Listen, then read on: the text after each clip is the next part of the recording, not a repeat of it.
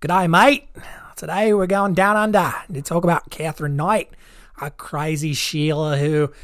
Okay, sorry, I can't do this. I am a crazy person. I can't keep that up as much as I would want to. But I would lose all three of the listeners that I have right now. But today's episode is a classic murder mystery from Australia. This is Our Weird World. Our Weird World.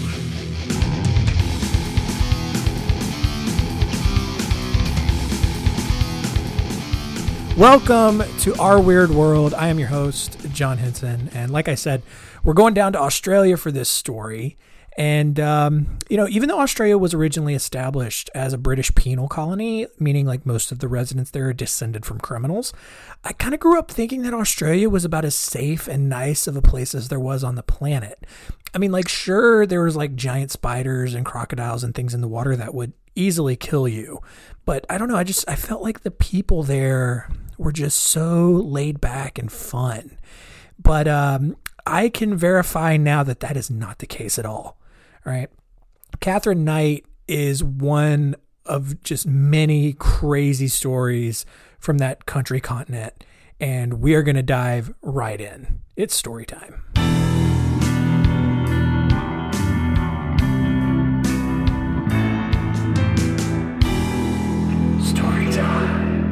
Katherine Knight was born in 1955 to her mother Barbara and a man named Ken Knight. And the reason I phrase it like that was because Ken was not married to Barbara. Barbara had cheated on her husband and moved away to Moree, New South Wales to have an affair with Ken. Now, Ken was just an upstanding citizen. He provided free dental care on Saturdays. He rescued puppies. He built schools for the nearby Aborigine children. And none of that was true at all. He was an abusive alcoholic who raped Katherine's mother as often as 10 times a day, which is impressive from the standpoint that most men that age don't have that much of a sex drive without Viagra. But still bad. All right. Now, in most situations like this, the father's sexual assaults would trickle down to the daughter, but Ken never touched Katherine if for no other reason that he just hated everyone else more. Now, that didn't stop several other members of Katherine's family who took every chance they could get until she turned 11. And that violence at home, unfortunately, followed Katherine to school. But to her credit, she learned to fight back. And she quickly earned a reputation for being a bully and had no problem assaulting both students and teachers who got in her way.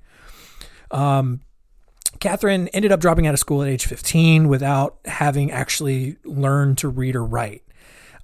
She found a job as a cutter in a clothing factory for the year, but she left to start her quote unquote dream job, which was her actual words, as an offal at a local slaughterhouse. And an offal, which is actually spelled O-F-F-A-L, is someone who cuts out the organs from the animals. And that is someone's dream job. All right. Remember that, because that does not bode well for the rest of this story. Katherine was quickly promoted. She was given her own set of knives, and she took those home and hung them over her bed, I guess in case some organs needed to be extracted in the middle of the night. I don't know why you would put knives over your bed. In 1974, Katherine married a man named David Kellett, who was just a constantly inebriated coworker, or maybe he was just very Australian. I don't know the difference. But despite the rocky foundation upon which their marriage began, Katherine took pride in dominating Kellett. Right? Anytime David found himself in a fight, Big Kath, which is what she was known as, would show up to clean up the mess. On the couple's wedding night, Katherine tried to strangle Kellett to death because he fell asleep after only having sex 3 times with her that night. But you know what? That was the only problem in the marriage, and the two lived happily ever after. Of course, I'm lying. One night, Kellett came home late after making it to the finals in a darts tournament, which is a huge deal in Australia because they don't have much, I guess, down there. But Katherine, who was super pregnant at the time, angrily burned all of Kellett's clothes and shoes before just knocking him in the back of the head with a frying pan. And a month before their child was born, Kellett left town and started a relationship with another woman. Now, having the baby only made things worse, as it usually does. 2 months after the baby was born, Katherine put the child on a train track, stole an axe, walked into town, and threatened to just hack anyone who got in her way. Now, a man later found the baby on their train tracks and rescued it just a few minutes before the train rolled through. Katherine was arrested. She was taken to St. Elmo's Hospital, but she signed herself out the next day because people who are committed to a mental institution are somehow allowed to sign themselves out. And that doesn't make any sense to me. All right. A few days later, Katherine showed up to a repair shop in search of the mechanic who had repaired Kellett's car that allowed him to get away and go have this relationship with this other woman. But when she couldn't find the mechanic, she slashed a woman across the face, just some random woman, slashed her across the face and demanded that she drive her to Queensland to find Kellett. The woman escaped after they stopped for gas and called police. But by the time police arrived at the gas station, Katherine had taken a small child as a hostage and threatened to stab him to death. Now, I don't know why Katherine didn't just steal the car and drive to Queensland after the woman got away, but whatever. In true Australian fashion, police attacked Katherine with broomsticks, which actually worked. I mean, they were able to arrest her and they admitted her to the Morisset Psychiatric Hospital.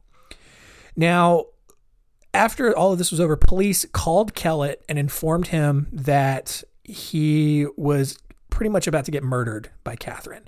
And Kellett hopped on the first plane he could to America and to just put an entire ocean between him and his crazy ex-wife. And that is not what he did, actually. It's what he should have done. But instead, he left his new girlfriend and moved back to New South Wales to be with Katherine. All right. The newly reunited couple moved to Brisbane, where Katherine got a new job as a meat cutter. And then in 1984, she left Kellett on her own and moved back to her parents in New South Wales. 2 years later, she met David Saunders. She quickly got jealous of what David was doing when Katherine wasn't around, which was actually nothing, but Katherine assumed he was cheating on her. And to make sure that he knew not to ever cheat on her, Katherine slashed the throat of a dingo puppy right in front of him. And just to make sure that he got the message, she then knocked him unconscious with a frying pan. But rather than leaving, David and Katherine had a child together and they bought a house. I don't understand.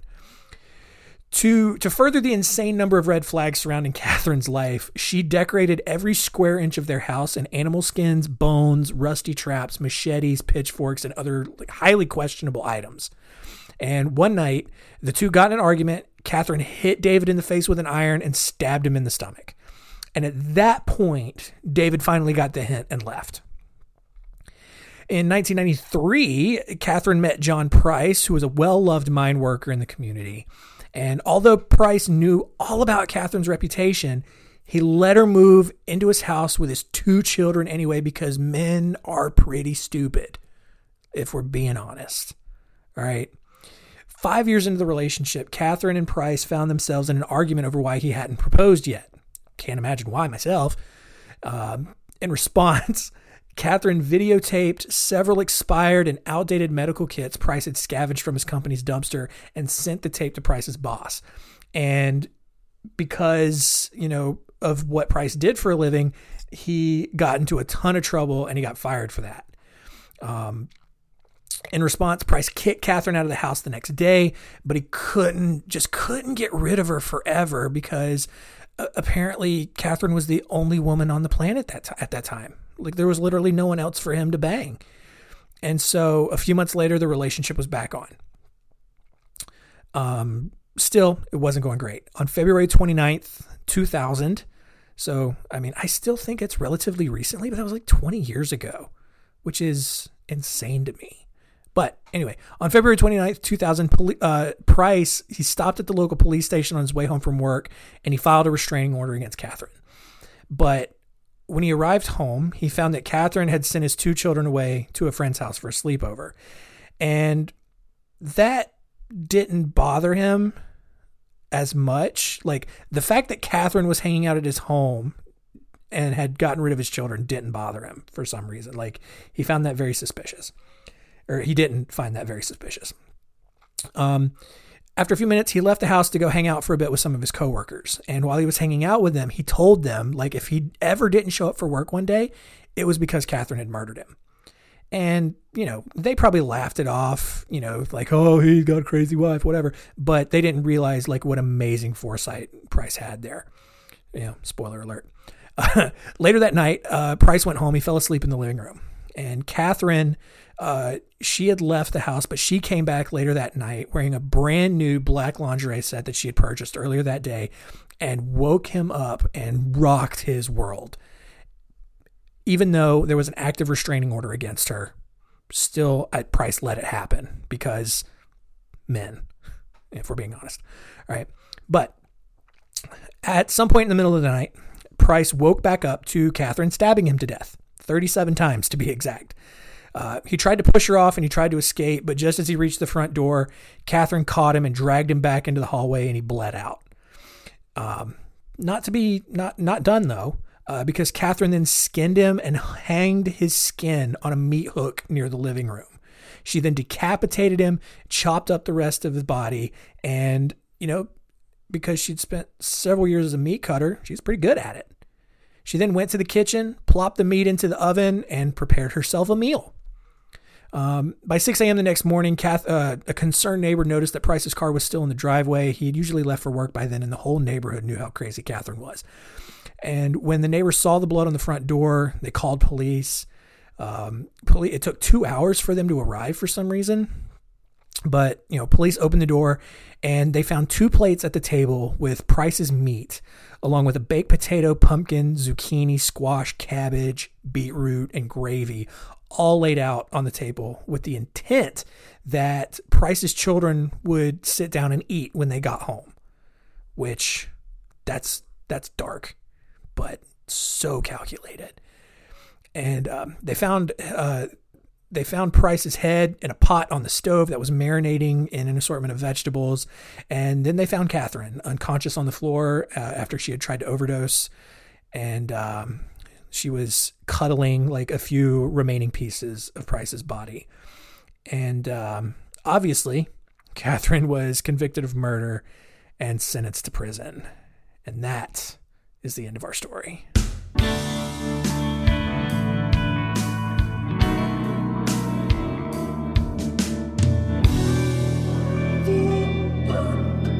Ooh, man. If there's a giant overall takeaway from this, it's that men think with their wieners too much. But what else did we learn?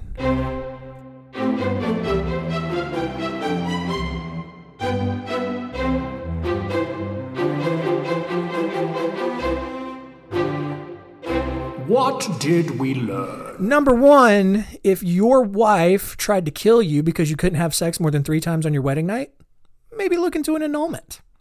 Number 2, if your wife tries to murder your baby and also takes a gas station hostage, maybe look into a divorce. And number 3, if your wife decorates the house with rusty tools, animal bones, and pitchforks, get as far away as you can.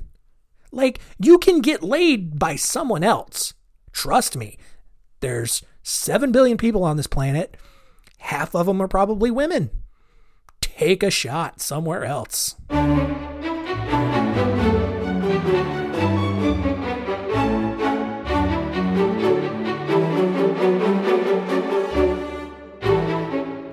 Next week on Our Weird World, we will talk about one of the worst white people to ever live. And it's not Adolf Hitler. And actually, I don't know that we'll ever have Adolf Hitler as a guest on this episode. Well, we wouldn't have him as a guest, as a subject, because everyone knows Adolf's story. No. Instead, we are talking about Albert Fish. This story is absolutely awful, and I'm going to have fun telling you all about it. So thanks for listening. Tell all your friends. And keep it weird.